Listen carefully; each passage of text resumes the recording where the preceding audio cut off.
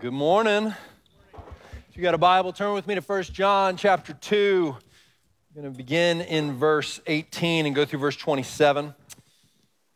That is going to be our text today. So every once in a while, I'm sure those of you who are parents, do you ever have that feeling like you missed the days when it was really obvious when your kids were lying to you? You know, before maybe they sort of knew how to put all the logical pieces together. Like you might walk into a room, there'd be a broken lamp, there's only one kid in the room. And you know there's only been one kid in the room, that no one else has been in that room for the last hour and a half. And the last time you walked in, that lamp wasn't broken. And the kid says, it wasn't me. And you're like, well, I know that it was you. You literally, unless the wind blew the thing over, it was you, right? Or maybe it's just because in those early days, even if it was like they had the logic figured out, they just couldn't hide it at all. It was just written on their faces when they would do something or say something, and you're just like, yeah, I know the second you say something, you can't hide it. I see it on your face, right? But then as you get older, as we progress through life, sometimes it gets harder and harder to tell when somebody's lying to you, doesn't it? You're like, I don't know how to always discern. And here we'll leave behind our kids. It's not necessarily our kids, right? It could be anybody in the world. And we think, man, sometimes people are selling me a false bill of goods or offering something that it's not true, but I don't know that it's not true, and I don't have all the data points. I mean, with the speed of information and the way things get handed down these days, doesn't it almost feel really hard sometimes to discern the truth? Yes? It can. And that's really what John is going to get at in this section. If you've been with us, we've been talking about how do you have confidence? That's John's purpose. There are these opponents that he's writing about to these churches that he dearly loves, his spiritual children. He shared the gospel with them. They came to faith, and he just loves them dearly. And now there's some folks that are lying to them and deceiving them and leading them astray, and he doesn't want that to happen. And so he's writing to them about how they can have confidence instead of being misled. They can be confident that they're in Christ, that they know the truth. And so we've said that's really the theme of this whole book. It's the whole purpose for writing. If you're new with us, one of the things you should know is we just kind of work our way through books of the Bible as our regular habit on Sunday morning here so that we get the full counsel of God's word and try to understand it and apply it to our lives. And so what John is going to say in our text today is he's going to give the people he's writing to some indicators of how you can tell when someone's lying to you so that you can cling to the truth and stay in the truth. That's his goal here. He says, I want you to stay in the truth. In order to do that, you're going to need to be able to recognize lies. And he's going to give them 3 tools to help them recognize when someone, and these opponents in particular, are lying to them. And I'll just give them to you now, and then we'll just make our way through them as we go through the sermon. And we'll read the passage. You'll see them there, I think. So the first is he's going to say you need to expect people to try to deceive you. You need to expect opposition and expect deceit. That's part of being prepared for it, helping reject lies and hold on to the truth is just know that that's going to happen, right? When you know something's going to happen, you expect it, you know how to prepare for it, right? And not in a way that becomes defensive or standoffish or closed off, but in a way that's helpful, right? The second thing he's going to say is he's going to say you need to not imagine that the key to spiritual vitality and growth is to embrace new ideas and new doctrines. What you need to do is cling to and then apply the old truths of historic Christian faith that you've always had. So don't be misled. He's going to say you need to cling to historic, orthodox, apostolic faith. I'll explain what I mean by all 3 of those terms as we come to it. But you need to apply those things. You need to live in those, the things you've known from the beginning. Don't let go of those. So cling to those. And then the third thing that he's going to say to help you reject lies so you hold on to the truth is he's going to say you need to be quickened by the Spirit of God within you so that he takes the word of God in you and sets it on fire. Well, the way I'll frame that is that doctrine, which we sometimes think of as maybe dry and dull. I hope you don't, but you might think of doctrine as like dry and dull, this unchanging, stalwart doctrine of the faith. He says the Spirit takes that and sets it on fire inside of you so that you love it and cherish it and are being led in how to live it. But we need not just doctrine, we need doctrine set on fire by the Spirit of God. And so those are the 3 things he's going to give us as we look at how to understand and differentiate between lies and the truth. And of course, the scriptures give us way more tools than that, but those are the 3 that are in our text today. So let's read it together, see if you see them there, and then we'll work our way through each one. So 1 John chapter 2, beginning in verse 18, he says, children, it is the last hour. And as you have heard that Antichrist is coming, so now many antichrists have come. Therefore, we know that it is the last hour. They went out from us, but they were not of us. For if they had been of us, they would have continued with us. But they went out, that it might become plain that they all are not of us. But you have been anointed by the Holy One, and you all have knowledge. I write to you, not because you do not know the truth, but because you know it, and because no lie is of the truth. Who is the liar? But he who denies that Jesus is the Christ. This is the Antichrist, he who denies the Father and the Son. No one who denies the Son has the Father. Whoever confesses the Son has the Father also. Let what you heard from the beginning abide in you. If what you heard from the beginning abides in you, then you too will abide in the Son and in the Father. And this is the promise that he made to us, eternal life. I write these things to you about those who are trying to deceive you. But the anointing that you received from him abides in you, and you have no need that anyone should teach you. But as his anointing teaches you about everything and is true and is no lie, just as it has taught you, abide in him. And now, little children, abide in him so that when he appears, we may have confidence and not shrink from him in shame at his coming. If you know that he is righteous, you may be sure that everyone who practices righteousness has been born of him. So as I said, the kind of question that this text is begging, that it's inviting us to ask, is how do I recognize lies so that I hold to the truth? Those two things are necessary in the life of a Christian. And again, he's trying to argue against some opponents that are misleading people he dearly loves. Just a reminder, when he calls them little children, that's not pejorative. He is calling them little children like people that I love, like I would love my kids, right? I love you the way I would love my kids is kind of the way to think about that when he calls them little children. But let's work our way through now these three things that he offers by way of helping us identify things that are lies and hold on to the truth. And the first is to expect opposition and deceit. Now that might sound highly pessimistic. It's in fact not, but it is realistic, yes? And so a couple of turns of phrase here that are important for us to understand, and you need to know what they mean, is the first when he says, little children, it's the last hour. So that phrase in the scriptures, whenever you see the last hour referred to, it always means one of two things. The last hour is the broad term used in the Bible for the time from when Jesus came the first time to when he's going to come the second time. That whole period is considered the last hour. So in that sense, we are living in the last hour, right? But sometimes the biblical authors will use the phrase the last hour to mean the very end of that period, when we're getting closer and closer to Jesus' return. So you might think of it as the last hour of the last hour, right? And so this whole period, now whether John means sort of broadly, hey, we are living in the last hour. We're living in the time in God's redemptive plan that falls after the first coming of his son, where he died for our sins and rose again, but before he comes again to bring final judgment and restore the kingdom and bring the kingdom in all its fullness. We live in between those times, but in the scope of the whole plan, that's the last hour. It's the last period of that redemptive plan, right? Now, John here might mean, he seems to mean perhaps more like the last section of that last hour, the last hour of the last hour, as things get a little bit more intense. Now, with that, in every generation of Christian faith, brothers and sisters, saints are brothers and sisters in the Lord. Many have thought, I'm living in the last hour of the last hour. And as of yet, they've all been wrong. But somebody's going to be right at one of these points. Now, the authors of Scripture never make a guess because Jesus was very clear. No one knows the time or the hour. But there are indicators, and increasing opposition is one of those indicators, increasing opposition to the truth. So then that takes us to our second term that we need to understand when he talks about the Antichrist. Did you notice that term in there? That might be an intimidating term to you, okay? I'm not going to give you the full rundown on a biblical theology of the Antichrist and identify whichever world leader you think it is, from history. That was supposed to be a joke.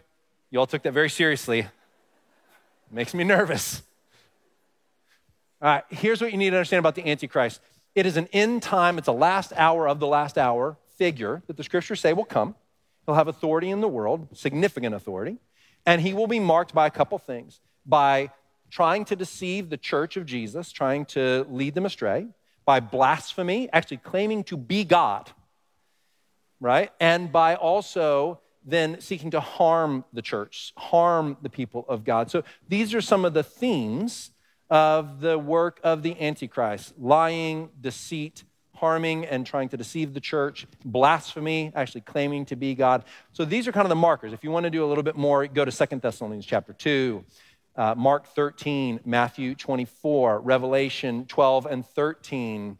And you can see some of the biblical texts. Actually, 2 John verse 7 talks about the Antichrist. Now, here in this passage, when he says, and we know that it's the last hour because many antichrists have arisen. Let me just say, I don't recommend going to your neighbors and saying they are antichrists.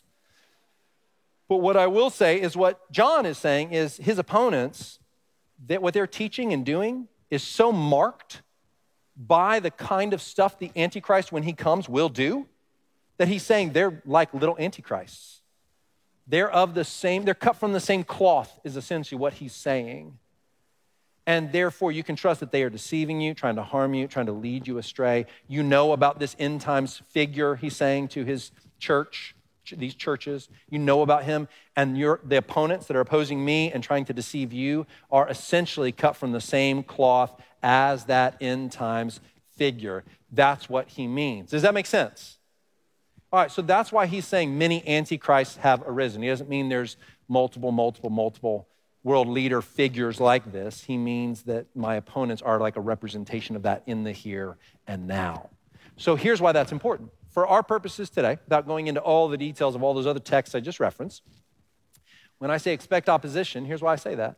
Because did you notice that he says, we know that it's the last hour because of the presence of all of these deceivers. In other words, what he's saying is, as we get closer to the end, towards the return of Jesus, we can expect opposition and deceit to increase. Now, here's what that means. A Christian worldview has always included a tension within it. And here's the tension, is that we do not buy in to a secular idea that through enlightenment and rationalism and reason and science and the advancement of technology and education, while all those things are great and good things, we do not believe the world is going to be ushered into a utopian future through them. We do not believe the world is just going to get better and better and better and better until it essentially is like a heaven on earth through human efforts and human means. Actually, the scriptures teach the opposite, that opposition to Jesus and his church will increase as we get closer to the end. Now, without going into the timeline of all those things, that's just a broad principle that has been part of Christian doctrine from the very beginning. Everybody follow me so far, yes? And so expecting that is part of a Christian worldview. The other side of that, though, is that we are not fatalistic, nor are we defeatists. We are not people who believe that God's purposes, that God is not on the move and that his purposes can't be accomplished in the world.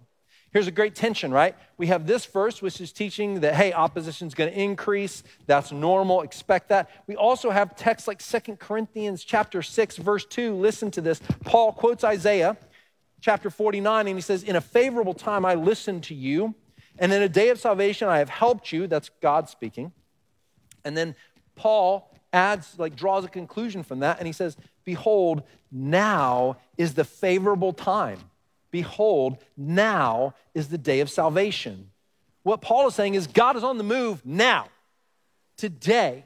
As Christians, we don't buy a utopian vision of an increasingly God-honoring world, but we also believe God is on the move and bringing salvation to people today. There is no better time to be a follower of Jesus than now. God puts you here now. Don't think, oh, I wish I had been here 40 years ago, 60 years ago, 80 years ago. Those were the good old days. One, the people who lived then didn't think they were the good old days then. Okay?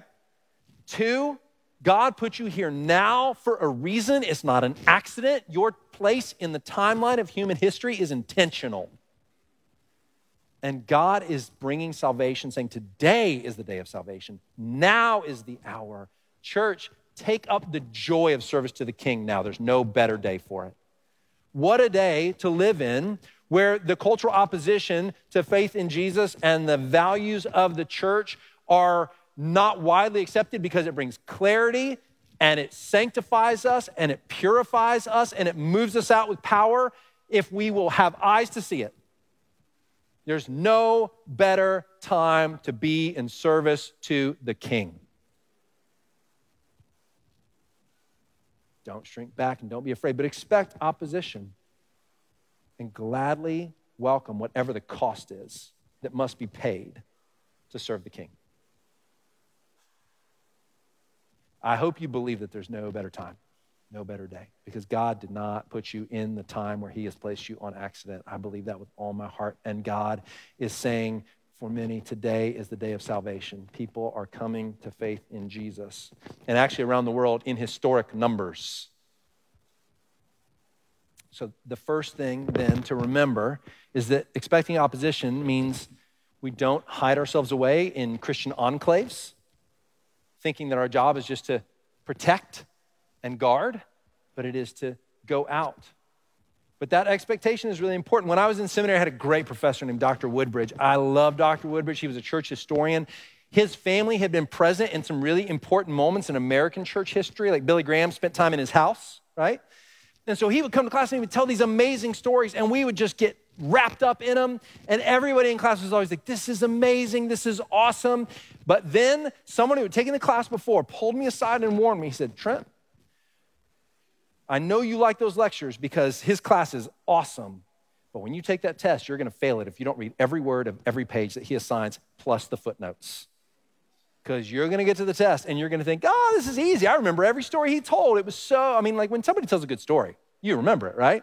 You know, this is gonna be great. And you get in there and he asked about page 46, footnote number 6.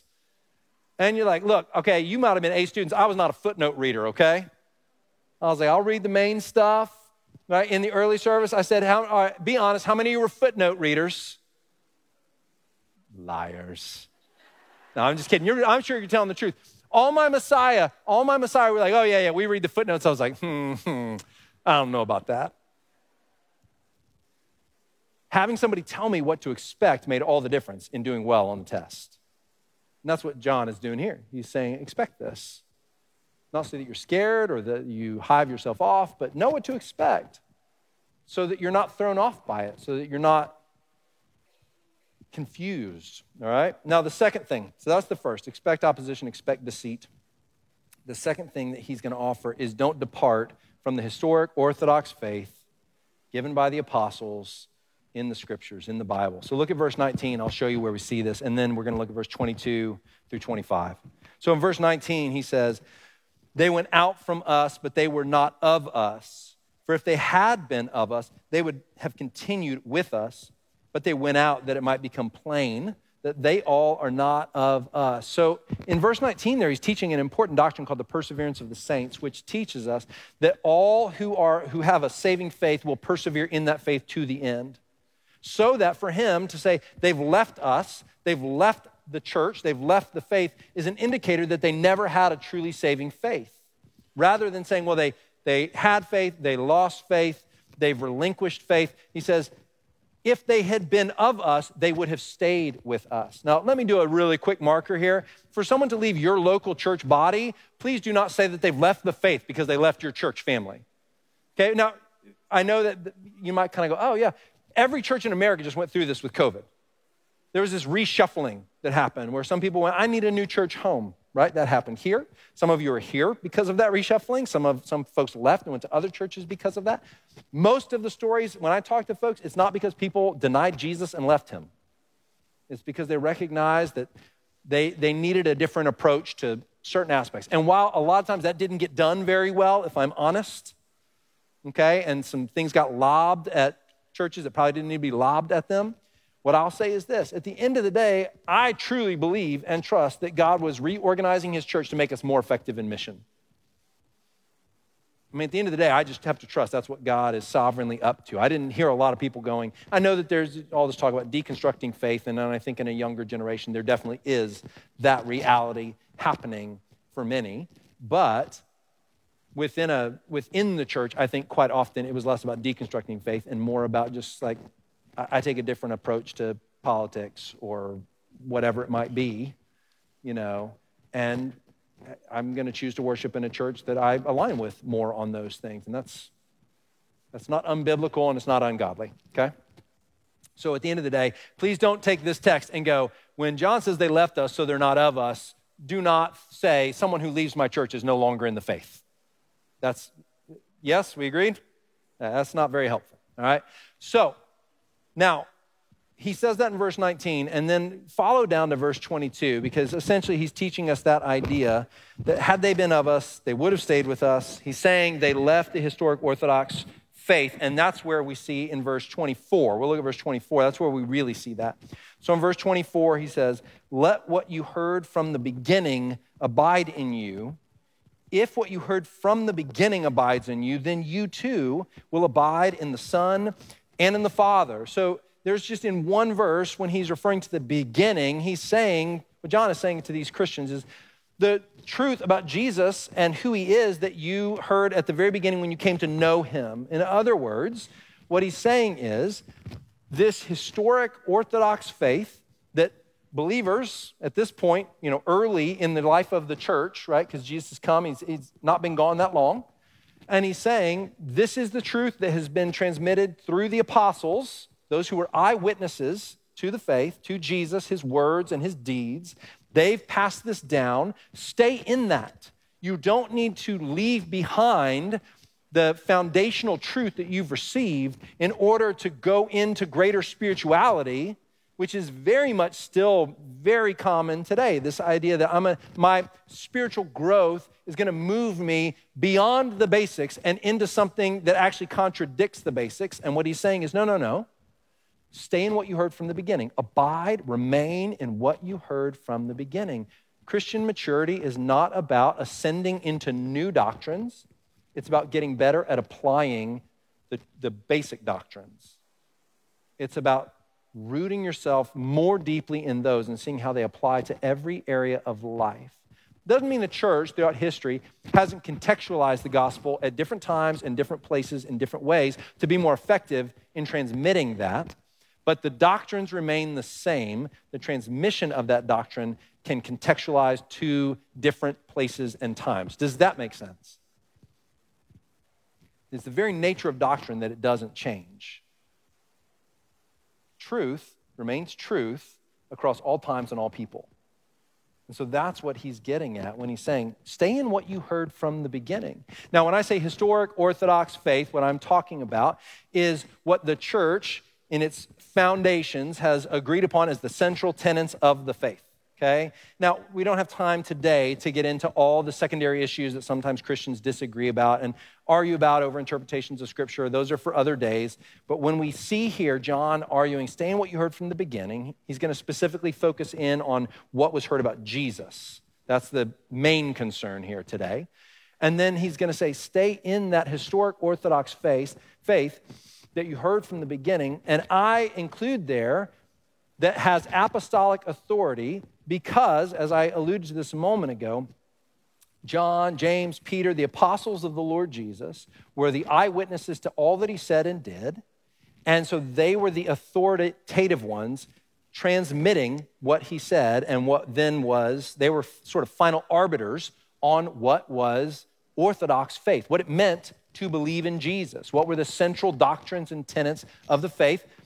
Those apostles are no longer with us. I cannot turn to Peter, James, and John and say, as an eyewitness of what Jesus said and did, what do you say about this subject? So what did they leave us so that we would have their apostolic authority still with us in order to understand what is true and what is false? Left us the Scriptures. Now, if you wonder, if you've been coming here for a while, if you wonder why are they so I know we talk about it a lot. Why are they so what do the Scriptures say? What do the Scriptures say? What do the Scriptures say? Why are they so dead set on expository preaching and trying to, every time we come together, explain the Bible and root ourselves in the Bible? Why are they so concerned about it? This is the answer to why. Because that's where the authority lies. The authority is not in a human opinion. It's not in a human preacher. The authority is in the Scriptures because that is where the apostolic authority has been handed down to the church throughout the generation. So when I say that the tool to not be deceived to not be lied to, but to stay in the truth, is to root yourself in the historic, orthodox, apostolically authoritative faith carried forth in the Scriptures. That's the key to not falling victim to deceit. Does that make sense? So that's what he's getting at, and that's what he wants us to see. Now, let's turn. Oh, let me say one more thing there. And I forgot, team, sorry, I had some pictures, but I totally forgot to use them. So let me turn to this thought here. When we talk about this, like, historical authority of interpretation, one of the things I want you to get, without trying to get too heady here, is just this, is that a distinction between the Catholic Church and the Protestant Church historically has been the weight that we place on historical interpretation. So within the Catholic Church, whatever the Pope has said historically, and it changes over time, which gets a little confusing, but whatever the Pope has declared from his position of authority, not everything he says, but when he declares something from a place of authority, when he declares that, then whatever that tradition of interpretation is holds equal authority to the Scripture which it is interpreting. That is a Catholic view of authority. A Protestant view, and very central to the Protestant Reformation, is the idea that we say what is known as sola scriptura. Where stands it written? The authority lies in the Scripture and the Scripture alone. So we don't hold the same view of, well, just because someone in the past said this is the interpretation of Scripture, we can't depart or vary from that. We have good, what we call hermeneutical tools, right? And that just means tools of interpretation that we try to apply to Scripture to get a consistent interpretation of what the Scriptures mean. But what we're always after is, what does the Scripture mean? And sometimes people have made errors in interpreting the Scripture, right? But here's what I'll say to all that. That doesn't mean within sort of the Protestant tradition that we don't value what has been taught over the long history of the life of the church. So that, as in our day and age, if you see people saying that certain Scriptures mean things that no one has ever taught they mean, in 2,000 years, we should be very wary of that interpretation of Scripture. To think that we've found an interpretation of Scripture that allows us to press into certain areas ethically that we find within ourselves a desire to do, that are more culturally acceptable, perhaps, to imagine that we've found the key to interpreting Scripture that no one has seen throughout the whole history of the church. Do you see the historical arrogance of that position? Do you see maybe the foolishness of it? So while we don't believe in the equal authority of historical interpretation, nor do we not deny the value of looking at the way the church has interpreted Scripture over history to inform the truth of what it means. But the Scripture itself, in its intent, is where we go always for our authority. All right. If you checked out during that, just check back in now, okay? Everybody good? All right, good. So let's go then to the next thing I said specifically when we're talking about historical, orthodox, apostolic faith. Look at verse 22 and 23. I want to show you, I don't know if there are two verses in Scripture more packed with rich doctrine than these two verses, because he's going to get into specifically who is Jesus. What do we say about Jesus and as the center of all of our faith? And so in verse 22 and verse 23, here's what he says. Who is the liar but he who denies that Jesus is the Christ? This is the Antichrist, he who denies the Father and the Son. No one who denies the Son has the Father. Whoever confesses the Son has the Father also. All right, so he's pressing into this doctrine of who is Jesus in relation to God the Father. And it's probably because the opponents, and we don't know for sure, but they're probably teaching some version of a heresy that was floating around during this time that taught things like Jesus was a human person that at his baptism was inhabited by the Spirit of the Son of God from heaven, then lived in the authority and the anointing of that Spirit up until the cross, because we wouldn't want the Son of God from heaven to die, so that Son of God's Spirit departed from him at the cross, and he died merely a human. And if God resurrected him, then he resurrected him just as a human, as a way of affirming that he had been a servant of God's, which is a complete denial of everything the Scriptures teach about the incarnation of God in the person of Jesus Christ. But there's some misteaching about the person of Jesus that is being corrected here. And let me show you in these two verses what rich, like massive doctrines of the faith we find here. So you might not even recognize how many are here, but look, the doctrine of revelation is here. In other words, we would know nothing. Doctrine of revelation is simply this. We would know nothing about God unless he chose to reveal himself to us, because created finite beings cannot know an uncreated infinite being unless that uncreated infinite being reveals himself to that created finite being. And God has done that in the person of Jesus. He's revealed himself in the world he created, but specifically here in the person of the Son. So much so that to deny the Son is to deny the Father. It's to not know the Father. So we have a doctrine of revelation that is taught here, which is hugely significant because we believe we only know God according to what he has revealed. Go back to scriptural authority. How do we know anything about God? It's not by my gut. It's by his revelation. And so I look for that revelation. We're taught the doctrine of the incarnation, that Jesus is God's Son, that he is fully God and fully human, fully divine, such that rejecting him is rejecting God. These verses teach us the very nature of God in the flesh, the beautiful doctrine of the incarnation, which says God came to us in the person of Jesus Christ. He came to us in the person of Jesus Christ. The doctrine of the incarnation. He teaches the doctrine of sin and atonement. Your sin is real and has a real cost that has to be paid, but that sin can be atoned for all who confess Jesus. Do you see it? He's saying atonement is necessary. Sin is real. That's why he says to deny the Son is to deny the Father, but to confess the Son is to have the Father. And then closely related to that doctrine of atonement and sin is the doctrine of salvation. That salvation is available to people. And not just that salvation is available, because if you confess the Son, you have it, but the way that salvation is available. Not for your works, but by grace, through faith. That's why he says, he didn't say to work and obey the Son and do the things, keep the commands. He doesn't say that. That's how you then know the Father. What does he say? If you confess the Son, you have the Father. To confess is to say, I believe. It's the same thing Jesus said when he says, what's the work of God? And he says, the work of God is that you believe in him whom he has sent. So the doctrine of salvation by grace through faith is taught here, and the availability of salvation is taught here. And then lastly, there's a denial of universalism, which is central to the tenets of our faith here. And universalism typically comes in one of two forms. The first form of universalism is basically believe whatever you want, but believe it very sincerely. And if you do that, then that sincerity will be enough for God.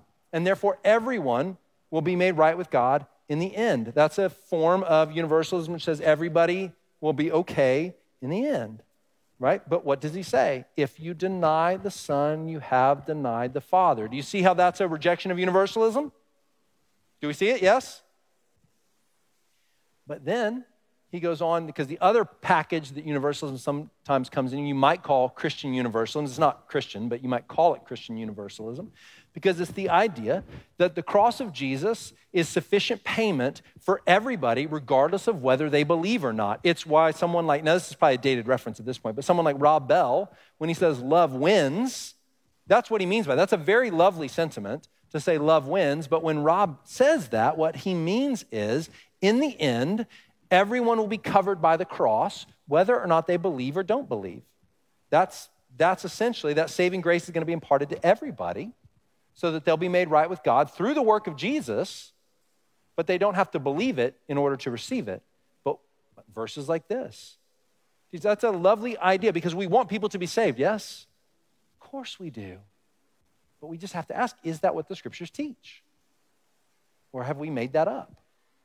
And here we see, if you deny the Son, you have denied the Father. If you confess the Son, then you have the Father. So a denial of universalism. Do you see the massive, did you see all those doctrines in those two verses? It's massive, weighty, meaty, rich doctrine that is given to us here. So a couple things, and I alluded to this, so I won't linger on this too long, but don't be fooled into thinking you need a new revelation for spiritual enlightenment. John is saying here something like what Jude says in his letter in Jude chapter 1, verse 3. I want you to listen to this and see if it doesn't feel like it absolutely sounds like our time in which we live. He says, "Beloved, although I was very eager to write to you about our common salvation," in other words, he wanted to talk to them about their connection through Jesus and how amazing this salvation that we have in him was. That's what he wanted to do. But he says, "I found it necessary to write, appealing to you to contend for the faith that was once for all delivered to the saints." In other words, what did he just say? Contend, stand up for, represent, speak out a faith that has not changed. It was delivered once for all to the saints. Does that sound like a changing set of doctrines? No, he's saying contend for the faith once for all delivered to the saints. And then he gives us a hint as to what might lead people away from that historical, orthodox, authoritative doctrine. Because he says next, verse 4, "For certain people have crept in unnoticed, who long ago were designated for this condemnation. Ungodly people who pervert the grace of our God into sensuality and deny our only Master and Lord Jesus Christ." You see what he's saying there? There's a need for me, he's saying, to instruct you to contend for the faith. Historic, rich, ancient faith. Stay in it. Don't depart from it. And the reason I need to do that is because the sensual desires of people are leading them into a denial of it.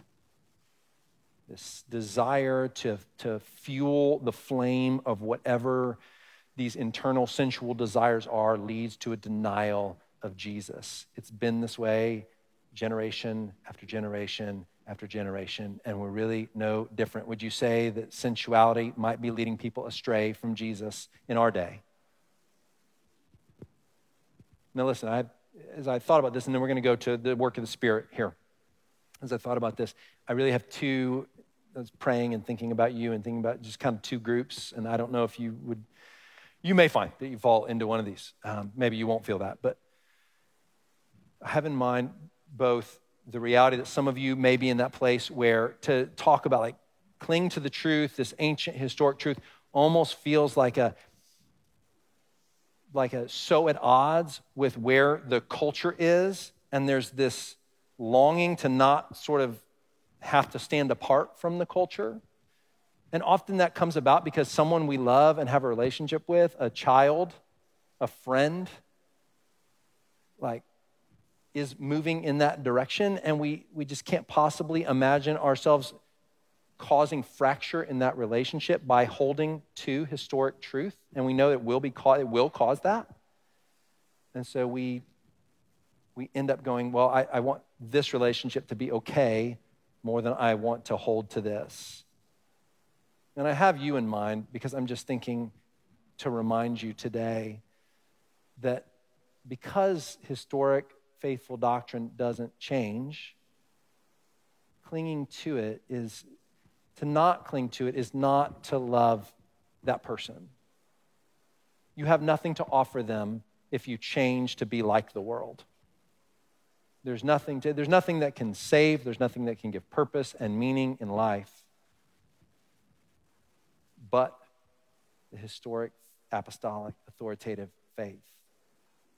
So it's not that we're just kind of these stodgy old people saying, we just like it better the way it was in our day. We just want to hold on to the past. And no, what we're saying is like there is this transmission of truth that has gone down through the generations. And if we don't cling to it, there's nothing that can save left. And so that's what we're suggesting. Now, the other side of that is that, in a time, the other group that I kind of have in mind is those of you who might just feel like, man, the culture feels so against us right now that I just want to sort of say, I'm going to cling to the truth and batten down the hatches and create a Christian citadel and just live my whole life in a Christian enclave and just pull away from everything because it just feels dangerous out there. And what I would say to you is the result of that is no different than the result of letting go of truth. At the end of the day, nobody gets the truth that needs it. when the church walls itself up and just says, look at me, I'm protecting the truth. Aren't I doing a great job? And we never share the truth. People who need the truth are left without it in the same way that if we deny the truth. At the end of the day, they both end up in the same place. Do you see that? I wouldn't suggest that Jesus would be pleased with either of those things. The God who came in the flesh to die so that people might be reconciled to God seems like a God who is constantly sending out, not turning in. Who is constantly saying, take the truth out, go. So friends, I would just say, here's the thing. You can preach these kinds of sermons and you can get so many attaboys and pass them like, yeah, stand up for truth. Yeah, yes, absolutely, but share the truth too. And be full of the love that truth is meant to impart into your heart for those. Here's the thing. You came in the rain today. Was it still raining out there? Love that you came in the rain. Good job. Did you know that every time it rains, you're supposed to think, I'm supposed to love my enemies? Did you know that the rain is a reminder of the mercy of God? Rain in the days of Noah, God judged the earth through rain, and he flooded it for all its wickedness. But then when he saved Noah, what did he say? I will never flood the earth again. I'll never bring judgment again this way. So that now every time it rains, what do we know? It's going to stop. It's not going to keep going.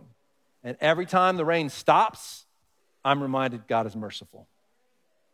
God, and the rainbow comes, that's right. God is merciful. When it rains, you're reminded of the mercy of God. But more than that, because Jesus comes and he even adds on. You may not even recognize this. Matthew chapter 5, verse 44 and 45. Do you remember what Jesus said?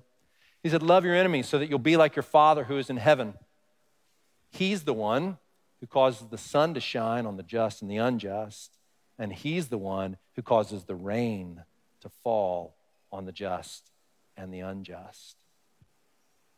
So when it rains, we both know that God's mercy is big and that God is sending that rain to those who love him and those who do not, who are in absolute rebellion against him, as a reminder of his saving mercy that is available to them.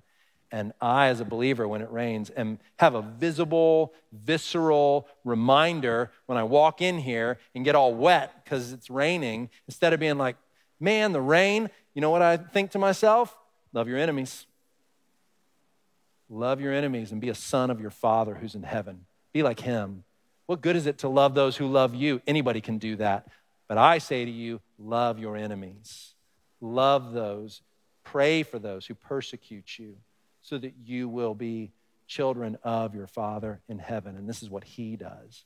And the rain is our reminder. Because we're dummies and we need reminders, like rain hitting us in the face. He's like, love your enemies, because you're not going to do it, and neither am I, unless he reminds us. All right, let's look to the third thing.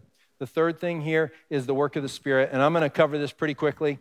So look with me at verse 20 and 21, and he says this. He says, but you have been anointed. Now, he's just said that people have gone out. The opponents have gone out. And he says, but by contrast, that's what that but in verse 20 is about. But unlike those who left and weren't of us, but you have been anointed. And that word anointed is the word charisma, which is very similar to, it's a derivative of the word for the Spirit, the Holy Spirit. And so what he's talking about in that anointing that they've received is that they have received the Spirit of God. They have the Holy Spirit because they have come to faith in Christ. And so he says, but you have been anointed by the Holy One, that's Jesus, and you all have knowledge. I write to you not because you do not know the truth, but because you know it, and because no lie is of the truth. All right, so what did he just say in verse 20 and 21? The reason he can say with confidence the people who left in verse 19 weren't of us is because he's saying if they had had the Spirit teaching and instructing them, they would have remained. He has this high degree of trust in the work of the Spirit in the presence of a believer, right? Like sometimes, like the reality is any of us who are talking to anyone about the truth, you can't make anybody believe anything or do anything. Agreed? You have to be constantly saying, I need the Spirit to work. I need the Spirit to work. And that's what he's saying. I trust because you've been anointed. You have the Spirit. Every believer does. You have the Spirit, and he is teaching you and instructing you. And he says, I'm not writing to you because you don't know the truth. In other words, I'm not writing to teach you something you don't already know. I'm writing to you simply to remind you of what you already know, and the Spirit is already testifying to you. That's why I'm writing to you. Now then, look, go down into verse 26 and 27. He kind of completes the argument here, and he says, I write these things to you about those who are trying to deceive you. But the anointing, there's the Spirit, that you receive from him abides in you, and you have no need that anyone should teach you. That's a big statement, especially when he's just been teaching them things, okay? You have no need that anyone should teach you, but as his anointing, the Spirit, teaches you about everything and is true and is no lie, just as it has taught you, abide in him. So again, he's saying remain in this historic, orthodox, apostolic faith that the Spirit is teaching you. Now, this may seem really subjective, right? And you're like, oh, is he just saying whatever the Spirit says, you're good? But combine the reality that he is both instructing them, stay in the authoritative truth of the doctrine that's been handed down from the very beginning, and also, I trust the Spirit's going to keep reminding you of that and teaching you and instructing you how to do that. So he's not saying it's all subjective. Whatever you sense the Spirit saying, that's going to be good, right? But he knows the Spirit will never lead in opposition to the truth of God conveyed in the Scriptures. You can trust that. So here's what he's saying, I believe. He's saying this historic truth that I'm telling you, stay in it. The Spirit's going to take that teaching that comes from the outside and sort of hits your head, if you will, and he's internally going to take that doctrine, that truth, and he's going to set it on fire inside of you. So that have you experienced this? When you hear truth conveyed, something in you says yes and lights up, yes? You experience that and you go, that's truth. That's right. That's not because you're really wise. That's because the Spirit in you is saying yes. It's because the Spirit inside of you says, that's my truth.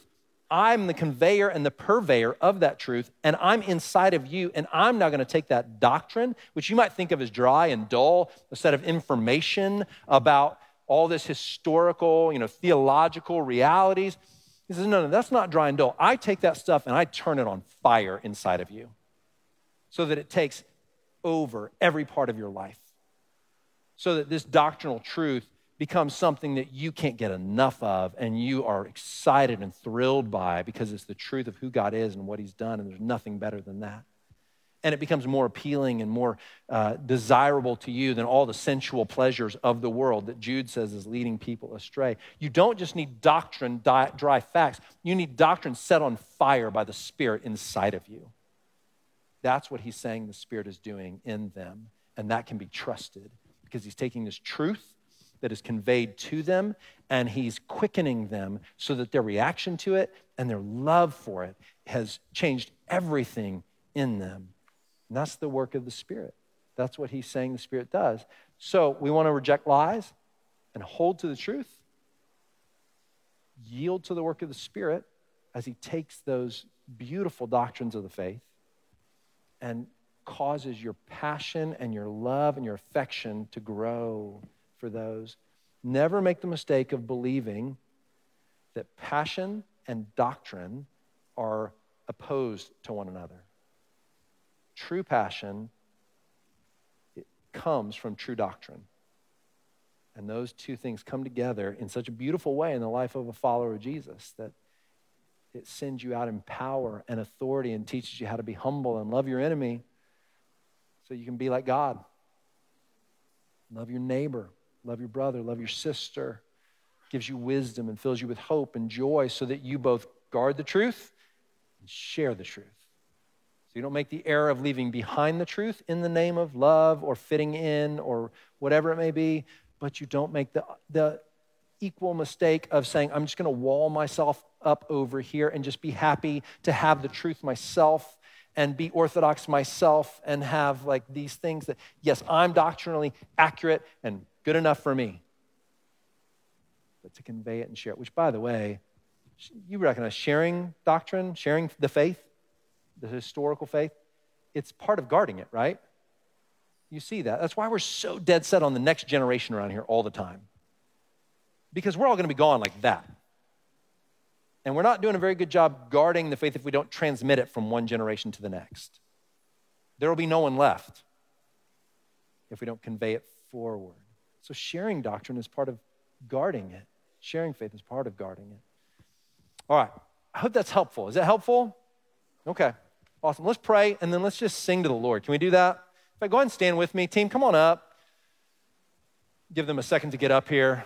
But let's just praise God.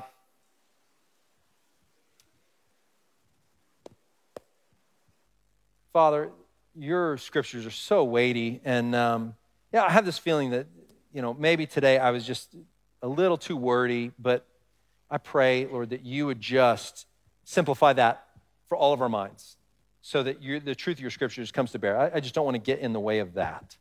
So, Lord, take the truth of your word, apply it to us so that we would, sense the Spirit's work in us and that we'd respond faithfully to the Spirit's call upon us to go into the world and to serve you and to be filled with joy that we get that privilege and that is a sweet time to get to do that. And so we pray, Lord Jesus, you'd have your way with us, each one of us. I pray for my brothers and sisters who are in a hard spot right now, in a hurting place, and need comfort. Give them comfort.